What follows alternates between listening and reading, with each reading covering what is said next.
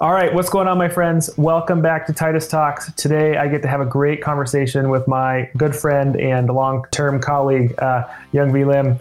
We're going to have a great conversation around kind of biotech and DIY bio, whatever the heck that means, and just, Young-Vi's experience coming into all of this. Just to remind everyone, this is a podcast, so if you listen to it on all the major things, Apple, Spotify, whatever, you have to subscribe and give it a 5-star rating, and then tell us what you like, and we'll have more of those kind of conversations.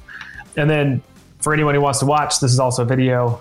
You can find it on YouTube. Same thing. You got to subscribe, tell us what you like, and we'll have a good conversation. So, and last, for all of the most efficient people out there, I send this out in a newsletter as well. So alexandertitus.com/newsletter, and I'll send it to you. You can be lazy.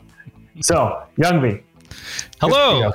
Good to see you. Yeah, it's great to have you here. So, yeah, thank you so much for having me. So for everyone, Titus Talks is really about making biotech and careers and other tech less intimidating, and having a conversation with people about the cool paths that they've taken. So I want to hear all about what you've done. And for people who don't know, Young-Vi and I actually met in a kind of a networking fellowship program through the Johns Hopkins Center for Health Security. So we got to always plug the Emerging Leaders in Biosecurity Initiative, so ELBI. ELBI 18 is always the best year. It is. So awesome. So Young-Vi, I'm going to start with a very open-ended question because I want everyone to hear all the cool stuff. So why don't you just tell us a story? Sure. When it comes to DIY bio, because you mentioned DIY bio, which is an acronym for do-it-yourself biology, which is what I'm studying for my dissertation, is the kind of serendipitous path that led me to studying DIY bio and becoming a part of that community. In my master's program, I was a master's student studying biodefense at George Mason University. I was first introduced to this idea of do-it-yourself biology, which is people that are doing the life sciences outside of academia, industry, and government during my master's program at George Mason University. And when you first learn about it in kind of like a security context, you think to yourself, wow, there are these people out there that are doing all sorts of potentially nefarious things with access to technology and access to information. And it's, from a security perspective, it can look very scary. I kind of was focused and interested in 2015, around that time. And then I happened to get a very fortunate kind of research assistantship at Lawrence Livermore National Labs, which is amazing. I love California. California is going through a lot right now, but I really enjoyed my time there. And at Lawrence Livermore National Labs, I was working on a bio portfolio dealing with kind of biological threats and assessing them at the Center for Global Security Research. And the people there learned that I was interested in DIY bio and hooked me up with this person at Lawrence Livermore National Labs, cool, who actually had founded a do-it-yourself biology lab. Oh, nice. Yeah. So, in a security location, I found out that there was someone that was apparently supposed to be a security risk from what I learned academically. Right. And they introduced me to him, and he told me, hey, are you interested in learning about do-it-yourself biology? And I said, yes. And he said, do you actually want to interact and go to a lab? And I said, yes. And that really was the initial step that led me down this path to really trying to understand what the community is, understand what the safety and security implications are, as well as the innovative and educative potential as well. So I kind of went from a very traditional security focused lens to, a very experiential hybrid type individual. And I haven't looked back since. That's awesome. And we've also had a great conversation with Dr. Ellen Jorgensen as well, who founded the world's first community biology lab, which is Community Bio Lab and DIY Bio. Are those synonymous? Are those pretty similar? So it's interesting that you asked that.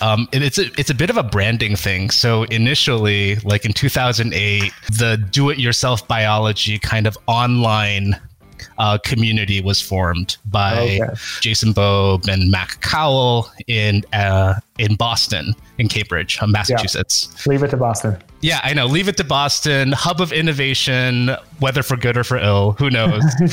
But as time has progressed, there has been a push from multiple initiatives, including the MIT Media Lab, led by David Kong's Community Biotechnology Initiative, where they're kind of shifting a little bit more from the do-it-yourself biology, because it sounds very individualistic. Right.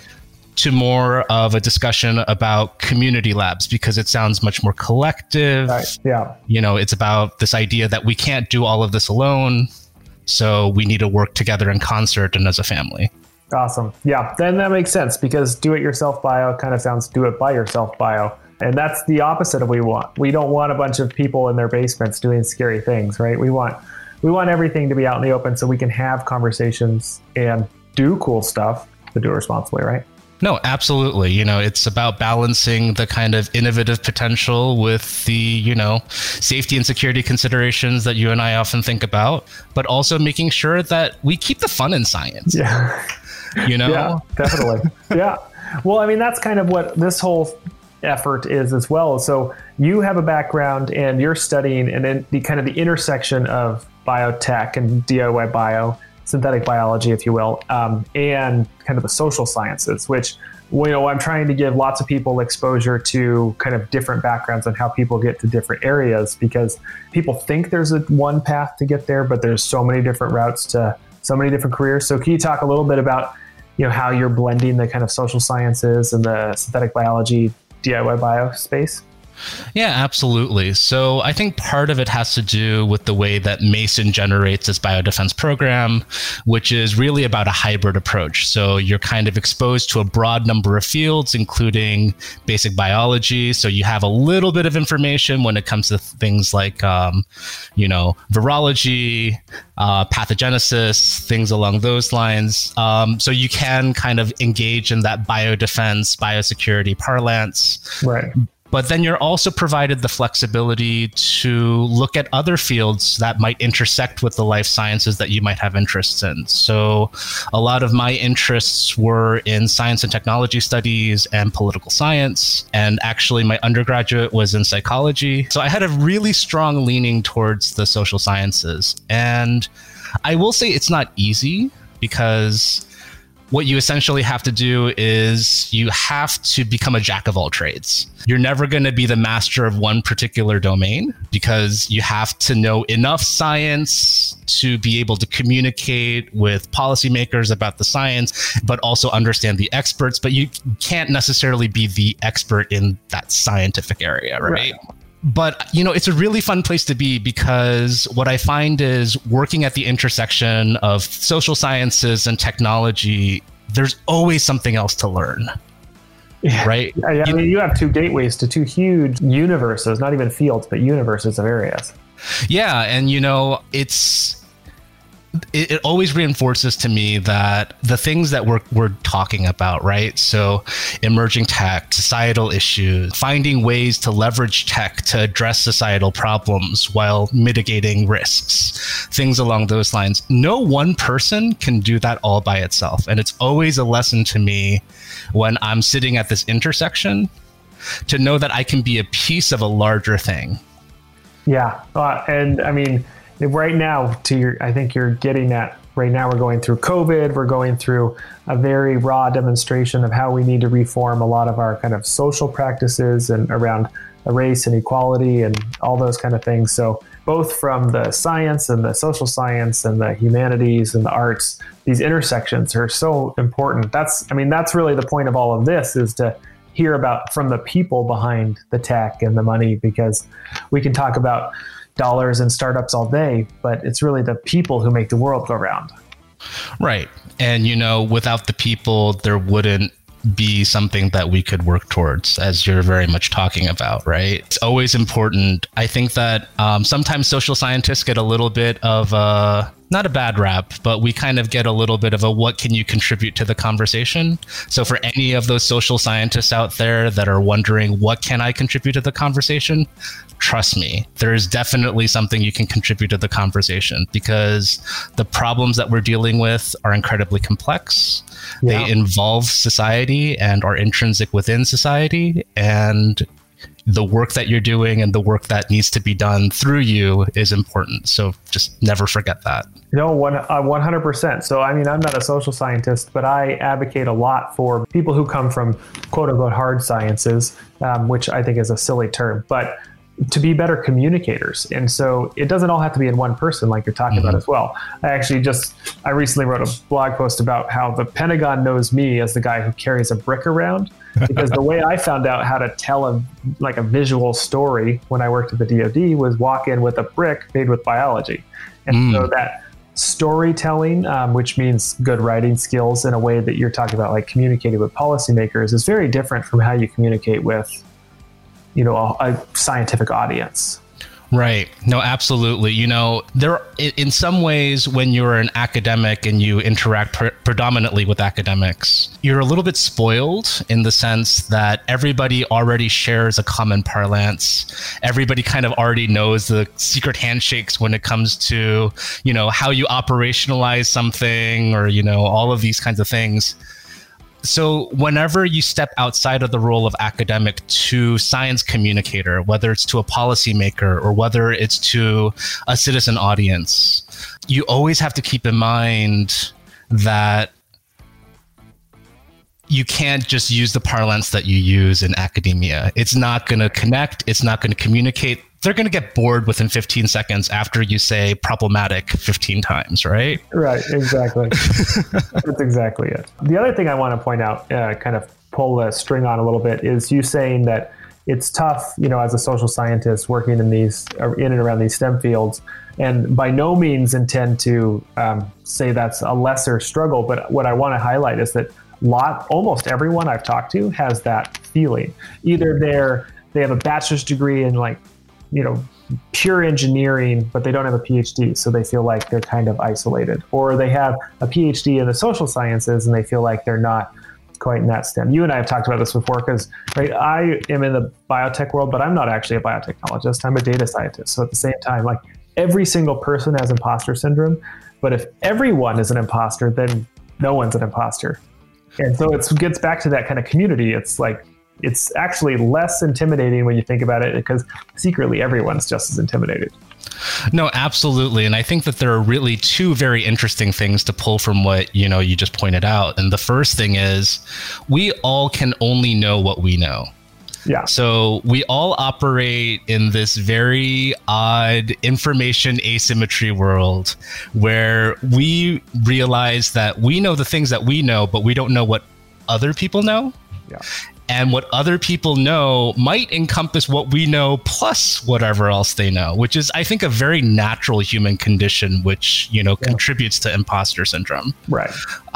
So I think that is a really interesting observation right there of why we, put ourselves in positions of imposter syndrome and kind of look down on what our contributions may be, because of course, whatever we think, we're going to think is obvious. Right. Yeah, absolutely. Even if you know the same set of facts, the exact same set of facts, it's your life and cultural experiences that make that very different. I am bringing it back to a lot of what's going on right now. And so the reason that, there's so many conversations around how race and equality is not, right? We are not an equal society right now. And because we kind of strip out and dilute the importance of cultural background. I was just having a conversation with my sister about how, if you have students of the same cultural background in an elementary school, it's okay to have them in the same class rather than try to spread them out across classes, because you get people with shared experiences, but also across those experiences as well. So it's the same thing when in careers, all that kind of stuff. Absolutely. Anything that you particularly, never second guess the contributions that you can make, because everybody, just like you pointed out, has unique experiences that provide them unique vantage points, potentially unique insights that might not necessarily be available to others. So one example of that in a previous job that often happened was, I'm Korean, I'm Korean American, and I love going to Korea. So I think in the past 5 years, I might have gone 6 times. Wow, cool. Yeah, it's great. I also speak the language, and I'm still very culturally aware of how things happen and how things are supposed to be done in Korea. So it's always a really joyous experience for me to go back. But whenever I go, I always kind of, I talk to the locals and I talk to people and go, what are your thoughts on these various kinds of things happening in like the NatSec world, things like that. And for individuals that are interested, and there have been individuals that have been interested, whenever I get back from one of those trips, they're like, hey, so, you kind of have like had the pulse on, more the kind of like the citizens of Korea, and what are your interpretations of that? Yeah. So, everybody has unique experiences and unique backgrounds, and all of those can be leveraged in a way that, not exploited, but leveraged in a way that I think, really, helps contribute to broader conversations. Yeah. I mean, it's paramount to be able to have broader conversations. Mm-hmm. Well, so my final completely open-ended question to you, and I know that these completely open-ended questions are always fun and frustrating, but if you could give one kind of golden nugget of advice to people, to whatever group you want to give advice to from your vantage point, what would it be? Can I give two? Yeah, you can give as many as you want. All right. So the first one that I really think about, people shouldn't be afraid to try something new or different. So if, I, just as an example, I had essentially two dissertation paths before me.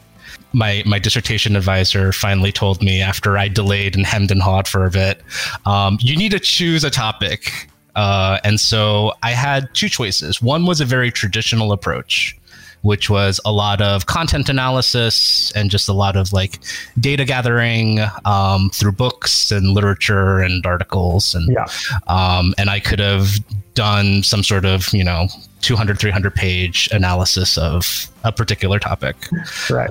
The other was this really great project that I'm doing now for my dissertation, which is I was able to visit 9 community labs across the United States, attend the largest global convention of do-it-yourself biologists and community scientists. It's, that happens annually at MIT Media Lab, called the Global Bio Summit, and interact with people, observe how people are organized and practice science in these spaces. And I think from the enthusiasm in my voice, you can tell that I really feel like I made the right choice. Right. Yeah. Even though it was the riskier one, right? Because I didn't necessarily, the content analysis is very straightforward.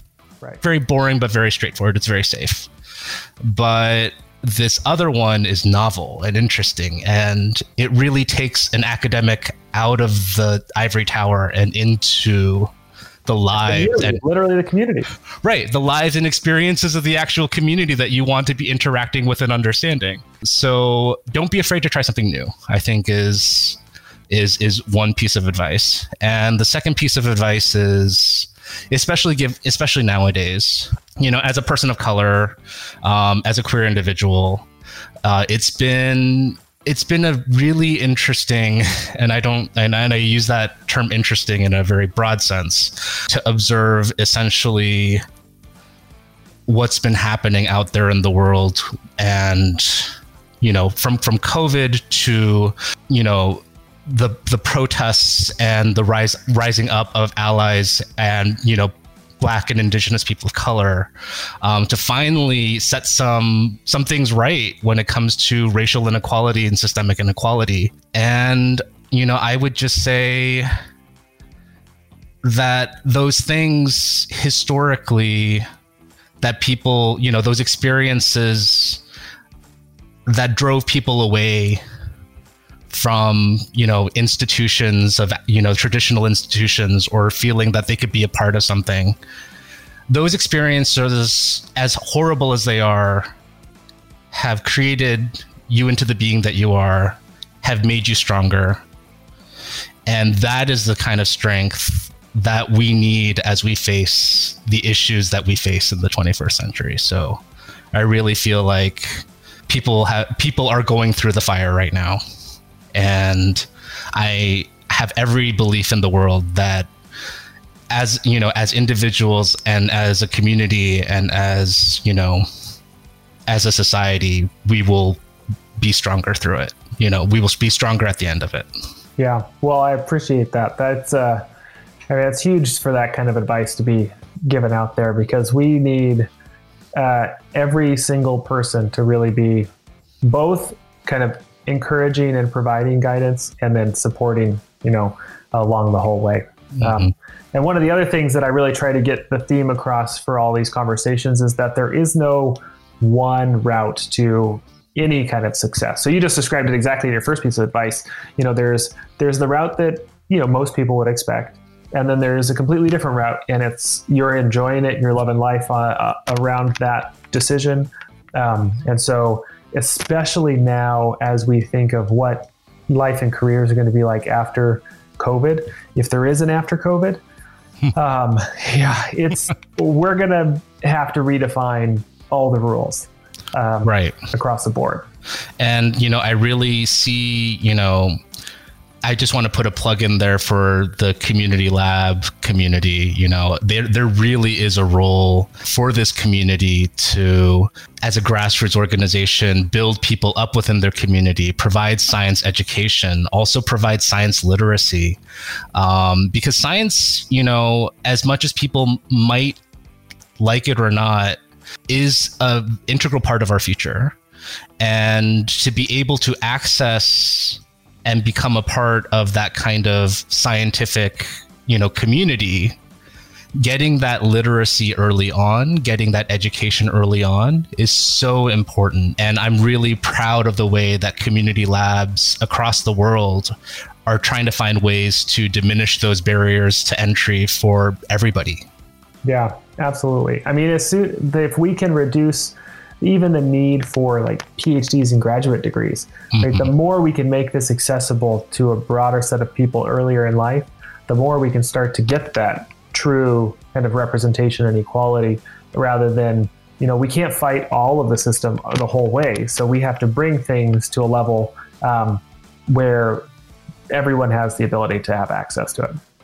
Right, absolutely. And also, through these methods, of getting people in early, of having people interacting with scientific communities, especially people at community labs that have a significant amount of life sciences training already, being able to learn these things in a safe and secure environment, I think is really the future.